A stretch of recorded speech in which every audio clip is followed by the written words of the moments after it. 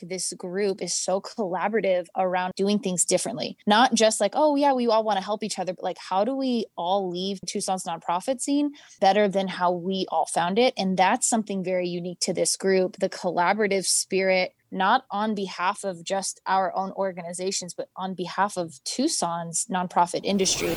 We can't think about these institutions that have been around for a really, really long time and are set up to survive pandemics. We have to think about those grassroots organizations because they're the ones that know our community best. That's why they're doing the work that they're doing. That's why they're at the front lines of innovation. If they're not funding, an entire ecosystem would fail. This is an opportunity where some of our smaller groups have passion and energy and are ready to step into a place that they may not have been able to before, but can now. Where can you invite some of these groups to the table? Where can you get their involvement, and where can you start to get their energy and their experience and expertise? Because it's needed now more than ever.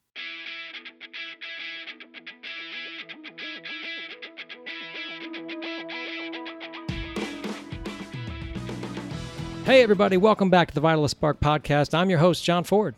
And if you're sick of us introducing you to passionate and insightful leaders when it comes to health and well-being, then, well, I don't know what to say. Because in this episode, you're about to meet 3 transformative nonprofit CEOs and be introduced to the emerging leaders network they are building statewide.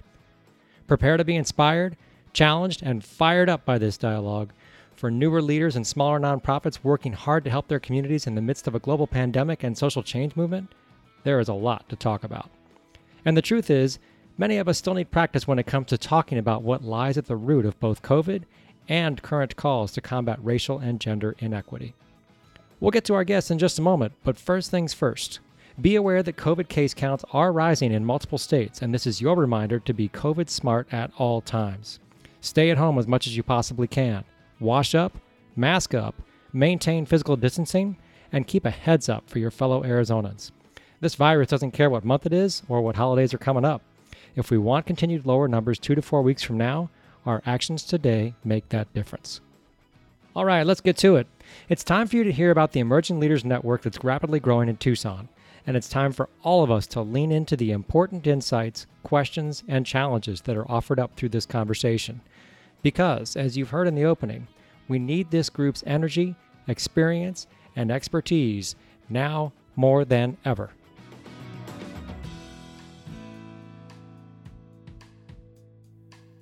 Today, we have an amazing group of women joining us, emerging leaders from Tucson, Arizona. I am joined today by Megan Headings, the Executive Director at Family Housing Resources in Tucson. Megan, how are you? I'm good, thanks. And also we have Carrie Lopez Howell, Executive Director at Sunnyside Foundation. Carrie, how are you? I'm great. How are you? Great. Thank you for being here. And last but not least, we have Amalia Luxardo. She is the CEO of the Women's Foundation of Southern Arizona. Amalia, how are you? I'm good. I'm excited. Amalia, it seems like you were the genesis of all of this. I honestly can't take all of the credits.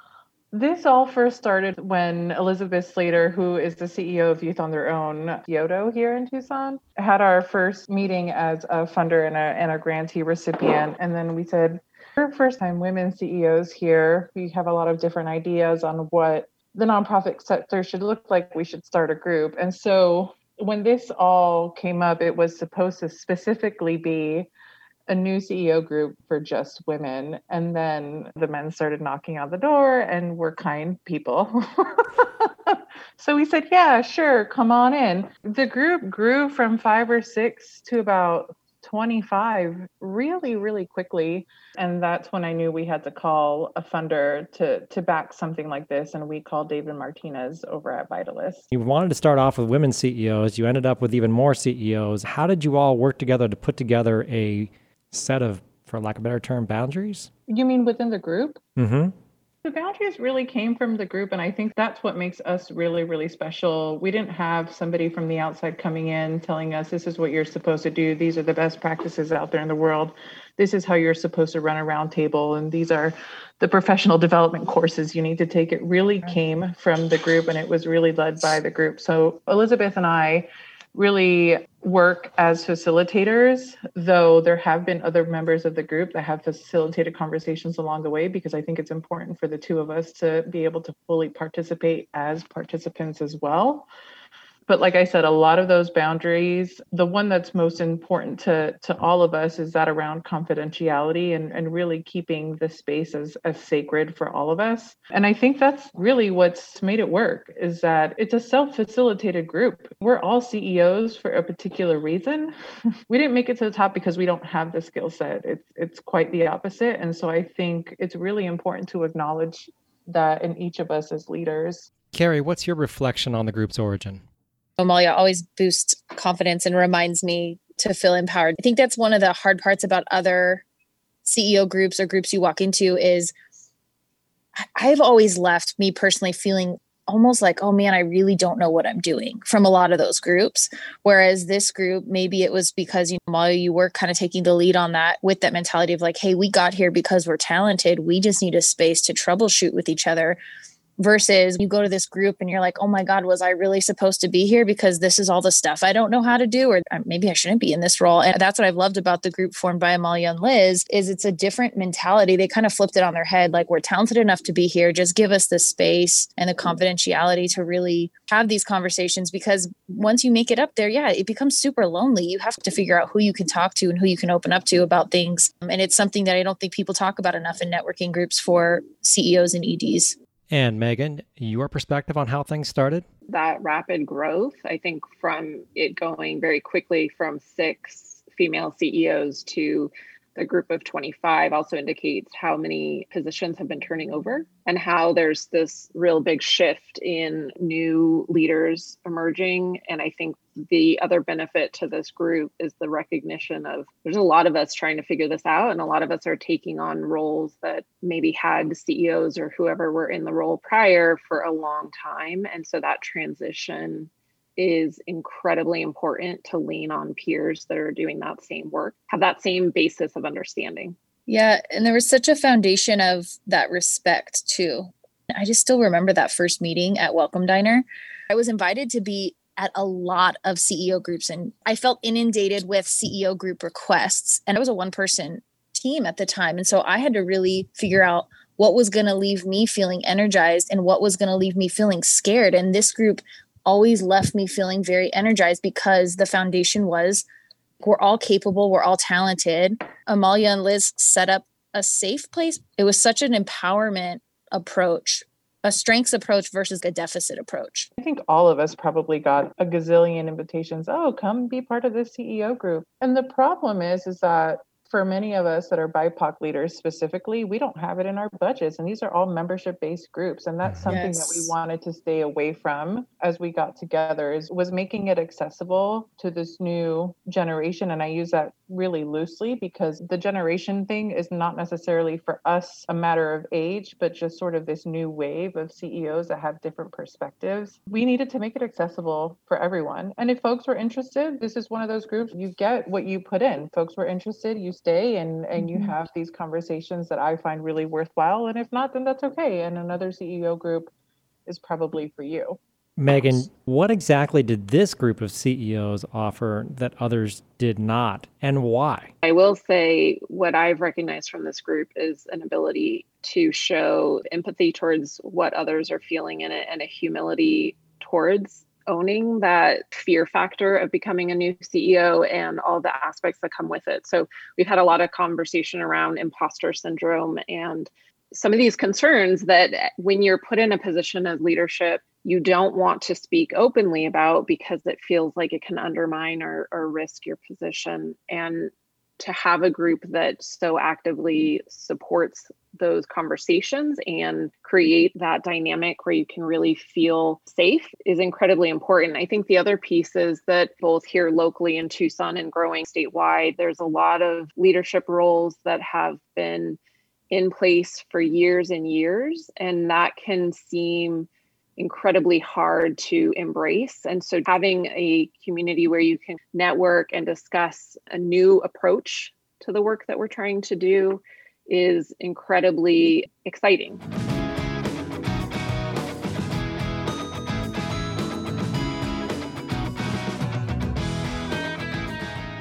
Carrie, you're walking into an executive director position that probably was held by somebody much older, possibly also of a different gender. And you also find that a lot of people expected somebody else other than you. That's part of why this group got together, correct? I came in and I'm working in a community that doesn't historically have a foundation, an institution that looks like them, that could work on their behalf, that could be collaborative. And so even though I came in as an education foundation, I had really big, and still have them, visions and dreams for what this foundation could grow out to be.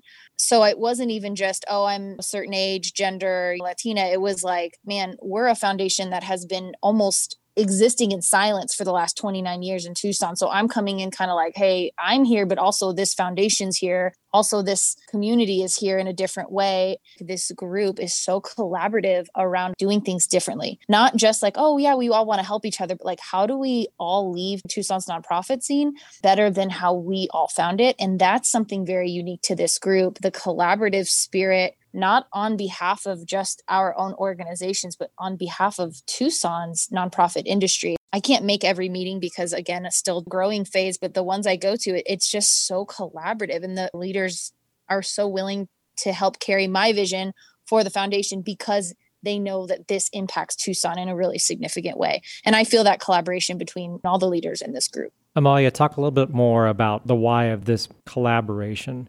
It's so clear that the three of you are incredibly passionate and have the ability to hold not just the work of your individual organizations, but the work of actually improving an entire geographic region. Why is this particular emerging leaders group so crucial to making that a reality? This group in particular, I think, is really important, both regionally and on a statewide level, because we all, to a certain extent, think differently than the leadership that has been around for 5, 10, 15 years. We have different expectations. If you were to sit as a fly on the wall, we don't tackle the community as what we can do for them. It's very much, what can we do for us? We take away that white savior syndrome that's been heavily entrenched both in the nonprofit sector and the philanthropic world. There's not a lot of us that are funders in the group, and we don't believe in hiding the ball. Part of it for me specifically was being able to demystify that funder-grantee relationship. There's a lot around that. And folks that work in the nonprofit sector think that us as funders are this all-powerful entity. And it's like the weirdest pedestal to be on. It's horrible. Oh my God, I can't do this, or I have to make up this program because that's what they told me to do. It's just very bizarre, the whole thing. And so I also wanted to sort of open up the curtains in that regard too, and be able to really, us as funders, talk about being partners with our community and with those that are doing the work, really shifting that narrative on how can we work more collaboratively? How can we stop working in silos? Having that opportunity to workshop things together as opposed to being told what to do with this really historical lens that perhaps hasn't worked before. And certainly with all the things that are going on around racial equity won't work for us now. And so what can we bring in, particularly as folks with a lived experience, to help elevate all of us? Megan, top 3 things that you'd like to see the Emerging Leaders Group change in the next 3 to 5 years? Amalia touched on something really important, which is that the setup of this group is incredibly different. And one of the reasons for that is that we have a funder at the table who is providing both knowledge and an understanding to new leaders. That is a catalyst for this change to really take place, where we know and understand that rather than it all coming down to a really well-written grant, the conversations are happening much farther ahead of that. It's happening where we actually get to know and understand, what are we passionate about? What do we want to see happen in our community? Where do we want to see the change? And that's what's going to build that long-term change. And that to me is where I actually see a lot more of our potential for change and growth happening, is in these very subtle ways that are going to be incredibly hard for us to really measure, for us to really account for over time, but that have potential to make significant impacts.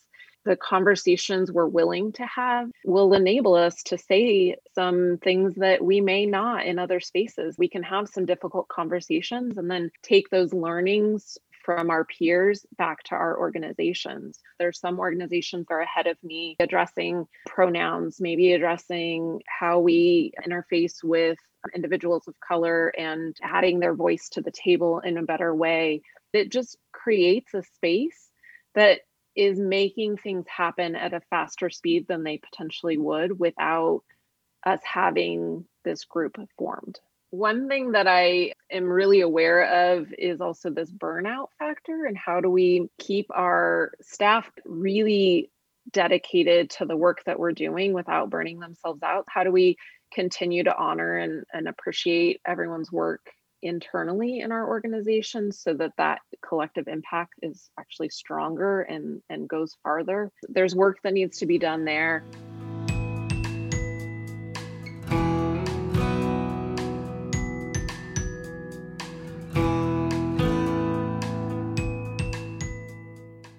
Truly, the biggest one to me is just the systemic racism that is prevalent in almost all of our organizations and all of our community and in our government today. That's just enormous and has to finally be addressed. And I feel like this year that's happening. And I don't think we can let that momentum go. I'm so grateful that this group was formed already, because this is a potential avenue for us to really get some strong growth and some collaboration happening that can make change.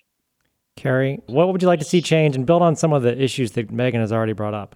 It has to do with taking the theory of systemic racism and applying it to the way that we collaborate. That's where I see, as a foundation that serves the South Side of our community and that has board members directly from the community, and we are a foundation, we are an institution, I see that the fear around real, true collaboration. Let's talk about systemic racism. Let's talk about it. Let's think on it. Let's do this. Let's do that. But then it's like, but how close to collaboration is everybody willing to get? And I think that's why it's so critical that Women's Foundation is in these conversations with the Emerging Leaders Group, because it's taking away this mystery of, oh my God, that's one of our main funders in town. Now they're not just at the table having this conversation with us. They're building up another foundation in Tucson that needs this information, that needs their expertise, that needs guidance. Like, Amalia's been a mentor one-on-one for me since I took this position. And so the impact that Amalia and I will leave will be that, man, because she came to the table, she empowered me to be able to build something out here that addresses systemic racism at the collaborative level for nonprofits. And I hope that makes sense. But it's just one of the things that I continue to see is that, man, we will talk about some of these issues, but when it comes to collaboration, people are still really scared because there's money attached to it. There's revenue attached to it. And we're scared to even talk like that. We're scared sometimes to be like, oh man, we're all going for the same grant. Well, we need to look at collaboration more honestly and more clearly. Maybe you won't get as much of that grant you got before. Maybe your revenue drops in some area. But if it's an empowering a whole side of town or a whole community that has leaders in place, that has executive directors and nonprofits in place who aren't at this table, then we need to take that risk and jump towards that. There are so many grassroots nonprofits with EDs and CEOs that maybe don't look like the same format that we have. Maybe they're not 30 years in. Maybe they don't have things like financial audits and reviews, and they don't have some of these things in place, so they don't organize in the same way. But there are EDs and leaders in the community right now doing this work. And even us as a foundation, like Sunnyside, like we have to make cuts somewhere to collaborate with this other group that exists so that I'm not holding on to so much of my own power in order to make sure the community is getting served in a real equitable way. It always comes down to collaboration. It always comes down to what's happening in action. That's something that this Emerging Leaders Group is changing, because we have these conversations and then we legitimately go collaborate with each other, even if it's at cost to how things have normally been done, how you've normally been funded.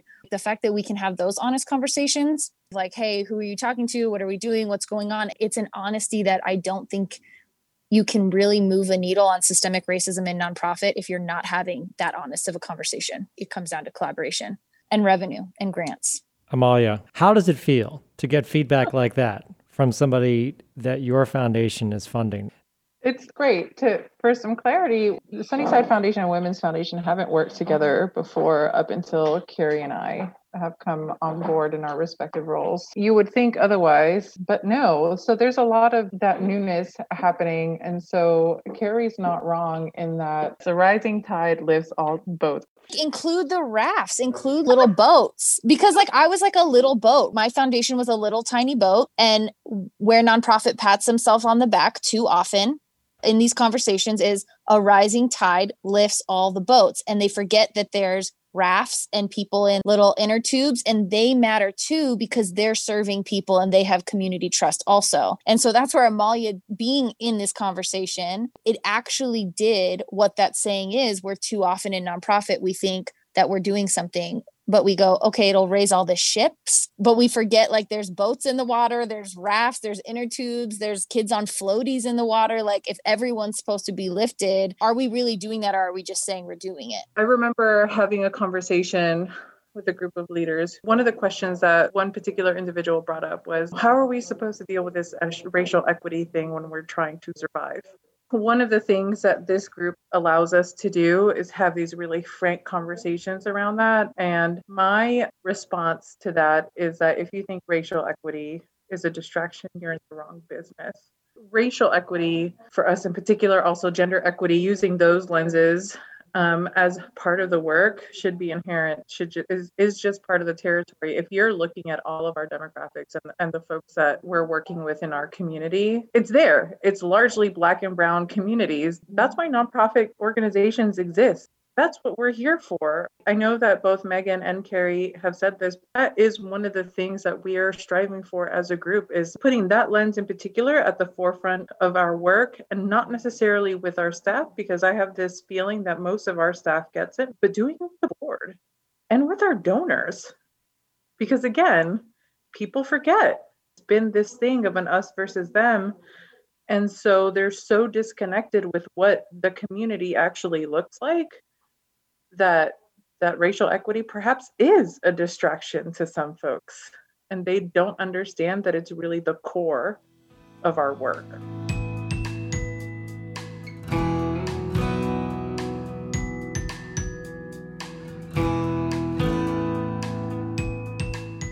A board member says, well, yes, as a nonprofit, our goal is to help with economic and social and health disparities. But we're not a social justice foundation. Yeah, we've heard that one before.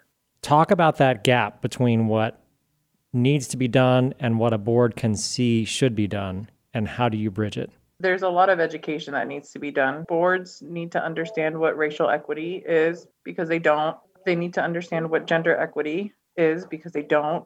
They need to understand what social justice is, because they don't. I think a lot of folks, particularly on a board level, think that when you talk about social justice, you're thinking about the people that are rioting, the people that are protesting. That's part of the entire ecosystem, but it's not exclusive to that. I think the other problem is that the board doesn't look like the community that it's serving. Historically, what's been done is that you build boards that are older white people that have really deep pockets, because of course there's their financial responsibility, a fiscal responsibility to the organization, which is all fine and good. But who's to say that I don't have the wealth, that Carrie doesn't have the wealth? Who's to say that? Nobody knows, because we've never been asked before up until this moment in time, which I think is a disgrace. But also beyond that, the folks that have that lived experience that come onto the board can give you a better outlook on, okay, I've been in this community, this is what's worked for us, and so these are the programs that we should probably implement.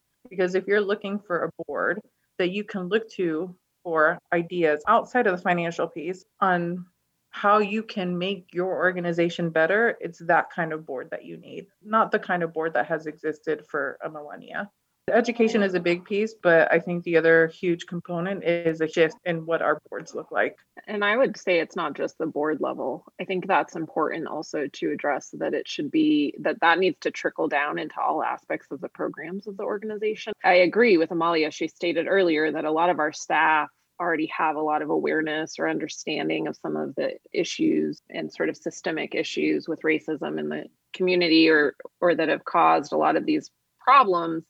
It's also the opportunities to engage individuals within the communities in all aspects of our programs about how we're structuring things to make decisions on a day-to-day basis that I think is more important than the board dynamics, but I think is equally as important because that day-to-day piece is where you see the action happening in how you're making changes. This is why I'm going to say Sunnyside Foundation, at least where I sit as an ED, is so interesting, and probably why sometimes I get so frustrated is because my board doesn't have that. My board is directly people who either live, work, or have lived in the community. We have a 19-year-old all the way up to a 75-year-old. It's exactly what people say we need to have in nonprofit. We're having these conversations again. This is where my frustration comes sometimes of like, because the majority of nonprofits are run by certain demographics where there is this disconnect. And I'm going, oh my gosh, we're sitting on a foundation that's been here for 29 years that has exactly what we say we need in nonprofit, a diverse board, a board members of people from the community. We're raising small dollars from within our own community. We're doing all these innovative things. But getting big donors' attention is so challenging. What they would rather see is go to the traditional institution and have them make all these systemic changes because still that's what they want to see. They want to see the big institution make all the shifts and ignore the nonprofits that maybe are already set up in this way that we're trying to get these transitions. I get kind of frustrated about it because I'm like, man, there's innovation already existing.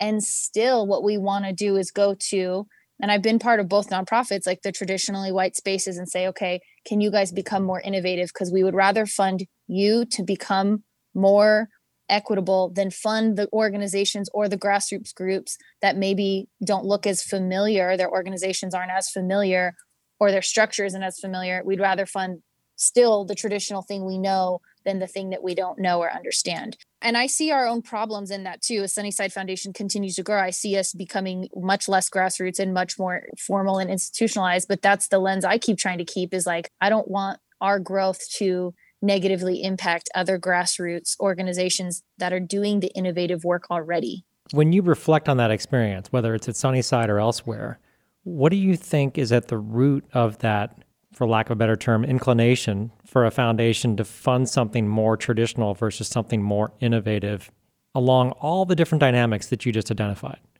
What do you think is the driver? We're kind of testing a lot of this. It's because we still don't trust that you can do things differently and it be good.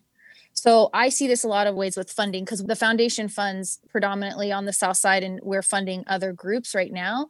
And I see it as we still want the same practices. Well, what about the reporting? Well, do they have a financial review? Well, do they have this in place? Well, what structures do they have in place? We're so scared to just go, you know what? We're going to let go of the dollar and trust this organization. We're going to trust the relationships they have. We're going to trust the work that they do. And also, the root is we have to find donors that are ready to just give and trust. I am a donor. When I give, I let go of that dollar. I'm going to trust the institution I give to, and I'm going to let go of it. And I'm not going to hold them so tightly to these things that then they're having to restrict the people that they're funding or the organizations they're funding. And so I think the education still comes back to donors. If you're not ready to give, like, don't give. Like, give when you are ready to give and trust the institution that you're giving to so that they can do what they think is best and what they know is best for their community. And I think that's the hardest place when you go all the way back. It's like you have to find these donors that are ready to give and give without the strings attached so that organizations can operate. Megan, when you're a big foundation, the mindset is one of responsibility and accountability to wherever the money came from, responsibility and accountability to this nebulous idea of the community. What Carrie's talking about is just trust the community. What's it going to take to bridge that gap? You'll literally hear board members say things like, well, you know, we have to report to the IRS and we have to report to community stakeholders and we have to report to, and we also have to be able to account for every dollar spent. Our aversion to risk is, I think, causing us more harm than good. And I see this happen over and over. And this is typically what the government's response is as well. The systems that are put in place are trying to control risk so finitely that we end up putting barriers to access to programs that are mind-boggling. And frankly, we spend so much more money trying to control rather than just trusting. in my belief, there does need to be some process for a funder to establish that trust, to establish some basis of confirmation that this project or this entity has merit and is willing to do the hard work for the outcomes they say they can accomplish. Once that's determined, there needs to be a backing off and letting the work happen, because otherwise you're just putting in barrier after barrier, and an organization's time and energy goes into ensuring compliance rather than actually trying to achieve outcomes that are going to change the world.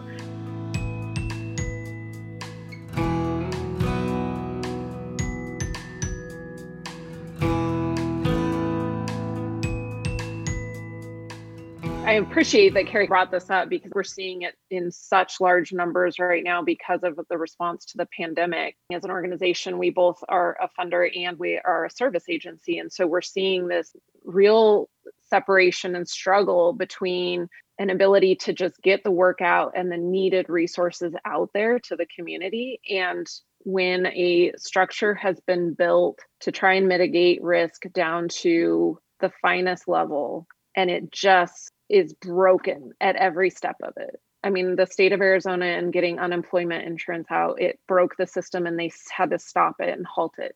Arizona Department of Housing with the rental assistance, I mean, it's still barely trickling out and people are suffering. They're being evicted. They're leaving their homes. There's a large number of people that are just fearful right now and they're vacating before they get evicted, even though there's a moratorium right now. This notion that somehow we're doing better by putting in controls and measures and checks and balances, and that all of this is going to somehow lead to something that's so much better, is so devastatingly wrong.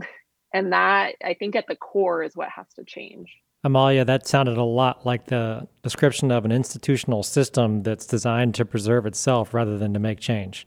Yeah. When COVID first hit, because we're not a Ford Foundation, we're not Rockefeller Foundation, these multi-billion-dollar foundations that can afford tapping into their endowment. But even with the very small portfolio that we have, comparatively speaking, I explored the conversation with the board on, if it really hits the fan, what can we do? We need to do something. Those are the inherent conversations that need to happen with all of these larger foundations. If you've got huge portfolios, what are you sitting on the money for? Supposedly, it's to help the community. And so you can't bury yourself with the money. It's not going to keep you warm. You're dead. You need to help the people that are still alive and that are suffering through all of this. It's kind of this mixed bag of nuts, right? We do solely unrestricted funding in our annual grants.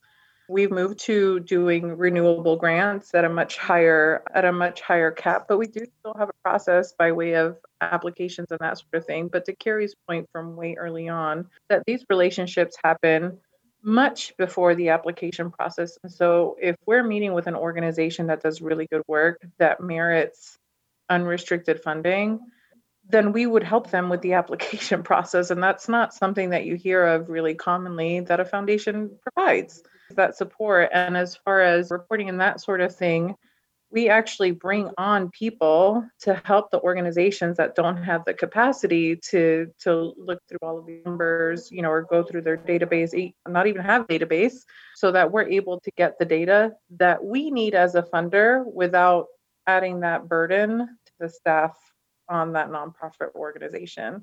This year, we did things a little bit differently in that we didn't even have an application process for our annual grants. We just worked with the nonprofit organizations that we've been working with for years that have seen a huge influx in need because of what happened with COVID. And we just had the checks and that was it. And we said, here you go. We know you're doing the work. Please keep your lights on, because if not for you, we wouldn't exist. That was really the approach that we took. And that's true. And I feel like a lot of funders, philanthropists forget that. If not for the nonprofit organization doing the work, what would be the point of us? Nothing. I would be out of a job. I think it's really important to also keep that in mind, is that these nonprofit organizations, especially now that are trying to survive, those are the ones that need the most funding now. We can't think about these institutions that have been around for a really, really long time and are set up to survive pandemics. We have to think about those grassroots organizations that Carrie's been talking about. because they're the ones that know our community best. That's why they're doing the work that they're doing. That's why they're at the front lines of innovation. If they're not funding, an entire ecosystem would fail. Here's the interesting interplay. We're talking about the massive need for grassroots, community lived experience, for emerging leaders, and yet there is this interplay with larger institutions that want to be supportive and sometimes struggle to do so. Amalia, if you would, reflect on that in the case of the growth and development of the Emerging Leaders Group itself. As this group grew, and Elizabeth and I really thought about, amidst the pandemic and everything that's going on, it'd be really nice for us to take a step back and give the reins to someone that's not necessarily someone in the group, because we know that they can use this space to air out their troubles. But who can we work with that we could trust, that really understands how all of us are aligned in our mission, vision, and values? And so that's how this group of consultants came in. They're all women of color. They're all entrenched in the work of the community across the state. They understand the lenses that we're trying to incorporate into our organizations. If we're not doing that already, they understand how to have those conversations. It's a much higher level of a conversation. And when they stepped in, it wasn't like, well, this is how this group is going to look like. They asked us, much like how we've been handling the group, what do you want it to look like? And so we are the ones that articulated how we want to move forward as a group. That other thought on other phases is hopefully being able to offer that collaborative space with folks across Arizona. I'm not from here. I've been here for 10 years, and I've heard over and over how Phoenix and Tucson, like there's such competition, and Maricopa this and Pima County that. But if we work together, we can get these really big funders into Arizona. And so why not do that? We have this huge opportunity. Why not do that?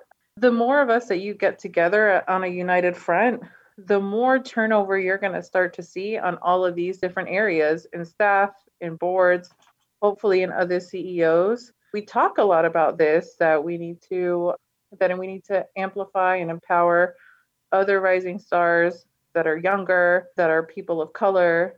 Okay, so how can we do that now that we're here? How can we utilize our power in order to do that? And I think building a really strong network, not only in the region, but across the state, is really important. So that's what these folks are here to do, is to help us do all of that, because some of us are one-woman shows like Carrie, and it's impossible for her to carry that burden on her own. Even if we have a staff, we're all doing the work. And so how can other folks support us in doing all of this and getting us all together without burning us out?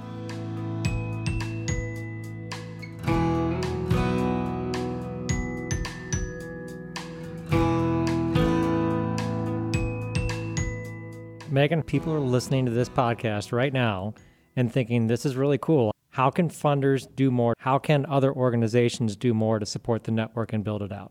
There's a few ways that they can help. I think that understanding who is currently participating, understanding the work they're doing, and supporting the efforts of collaboration that are happening, it's critical. The more that this group comes together, the more that we're allowing ourselves exposure to new ideas. And I would hope that that also trickles out to the fundraising opportunities. They'll have exposure to these new leaders, to understanding the work that we're doing.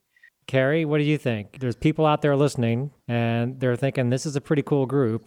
What would you like to see in terms of support to help this network grow and be more successful? If you're listening to this and you're going, man, that's so great, I want to help them. We have so much power. If our inclination is to donate, there is power in that. Just examine the way that you give and the places you give to, and ask yourself the hard questions of, well, why haven't I given there? Why am I waiting on archaic systems to change when there are really great organizations? There's great things I can be supporting. We have so much power as donors when it comes to nonprofit. It's how we all run. If you're listening and you're going, wow, I want this emerging leaders group to thrive, and your inclination is, where can I donate? It's go donate, because our group is a vast mix of small people. I'm not the only one person organization in this group. If you have a group, start assessing who's in your group too. Assess your power and like where you're giving your money.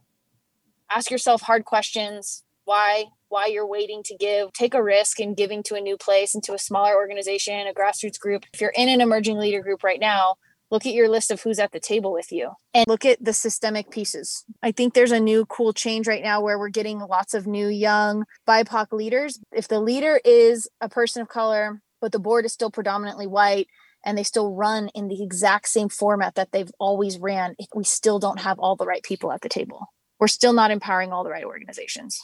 There is an important aspect that's come out of this pandemic that is how much is needed in support of some of these smaller groups. The pandemic has also created these situations where the scale of the problem is so enormous and the need is so great that this is often when government and some other groups want to go to the biggest players to make an impact because they're the known people at the table. They're the known groups already doing this work, but they're tapped out and they have overextended their ability to do some of this response. And this is an opportunity where some of our smaller groups have passion and energy and are ready to step into a place that they may not have been able to before, but can now. Where can you invite some of these groups to the table? Where can you get their involvement and where can you start to get their energy and their experience and expertise?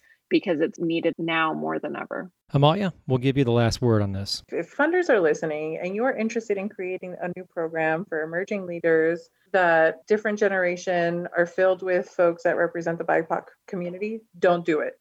Give us the money. The work has already been done. We're here. We need the money. Again, a reminder, this is not a membership-based CEO group. We're running out of our own sacred time at this point. We are the emerging leaders. We're already looking into exploring other phases. We are looking into exploring what it looks like to be a statewide network. So if you are a funder and if you're interested in funding something like this, fund us. We are happy to be the guinea pigs. We have already got the preliminary surveys done. And if there is any sort of reporting that's needed, we already have it in hand. We're ready. If you're a donor and you believe in leadership development, but you also recognize that women and people of color can't afford it, fund us. The majority of this group are women. Several members of this group are people of color that don't have it in the budget to be in membership-based groups. And that's one of the reasons why we're here, is because we make it accessible to everyone. And if a donor is able to give us either consultant to facilitate a conversation or to buy us breakfast when we're self-facilitating our workshops, that would be great. We come in a nice packaged gift, ready to go. We've been doing the work, and the best thing to do would be to fund this group. Thank you, Amalia. Thank you, Megan. And thank you, Carrie. The three of you are rock stars, representing an obviously incredibly insightful and energetic group that's poised to grow statewide. All the emerging leaders need are more resources to get there. Vitalyst is already at the table providing support, and this group is more than happy to have more. One of the best ways to grow is through communication. Check out our show notes for direct links to the websites for Women's Foundation of Southern Arizona with CEO Amalia Luxardo, Family Housing Resources with CEO Megan Headings, and Sunnyside Foundation with CEO Carrie Lopez Howell. Don't forget, a twindemic of flu and rising COVID cases is possible, and avoiding that twindemic is up to us. So stay COVID smart. Get your flu shot now to help avoid the combined effect of the flu and COVID on our neighbors, our healthcare professionals, and our hospitals. Next, make sure you continue to wash up, mask up, physically distance wherever you can, and keep a heads up for each other out there. Double points for masking up, by the way. It can help prevent COVID and the flu from spreading. Remember, we're in a marathon, not a sprint. By being in this together, we'll get out of this together. One more reminder, the courts have spoken and the U.S. Census deadline is now October 31. Do your part to make sure everyone living in Arizona gets counted. Encourage people to visit 2020census.gov today. That's 2020census.gov. Our COVID-19 Roundtable will be back next week. In the meantime, don't hesitate to delve into our back catalog of episodes. We've got nearly 50 to choose from, which means there is a lot to listen to, including guests from across the state and national experts too. Visit us on the web at vitalysthealth.org/podcast. Check out all of our current and past episodes on Spotify, Or simply reach into that podcast app you're using right now and select another show to find out what's going on related to health and well-being in Arizona. That's it for this episode. The takeaways from this dialogue belong at the family dinner table as much as they do in your place of business, in city and town halls, and in the domains of healthcare and public health. So please, share this independent episode far and wide. Subscribe to the Vitalist Spark podcast to get notified as soon as new episodes are released. Or listen to the Vitalist Spark just like you listen to your favorite music on Spotify. Give us your feedback wherever you get your podcasts. Or you can also give us your input the old-fashioned way. Your corrections, complaints, and compliments are all welcomed by emailing us at feedback@vitalisthealth.org. Finally, remember this. With great responsibility comes great power. We'll see you back on the road to well-being soon.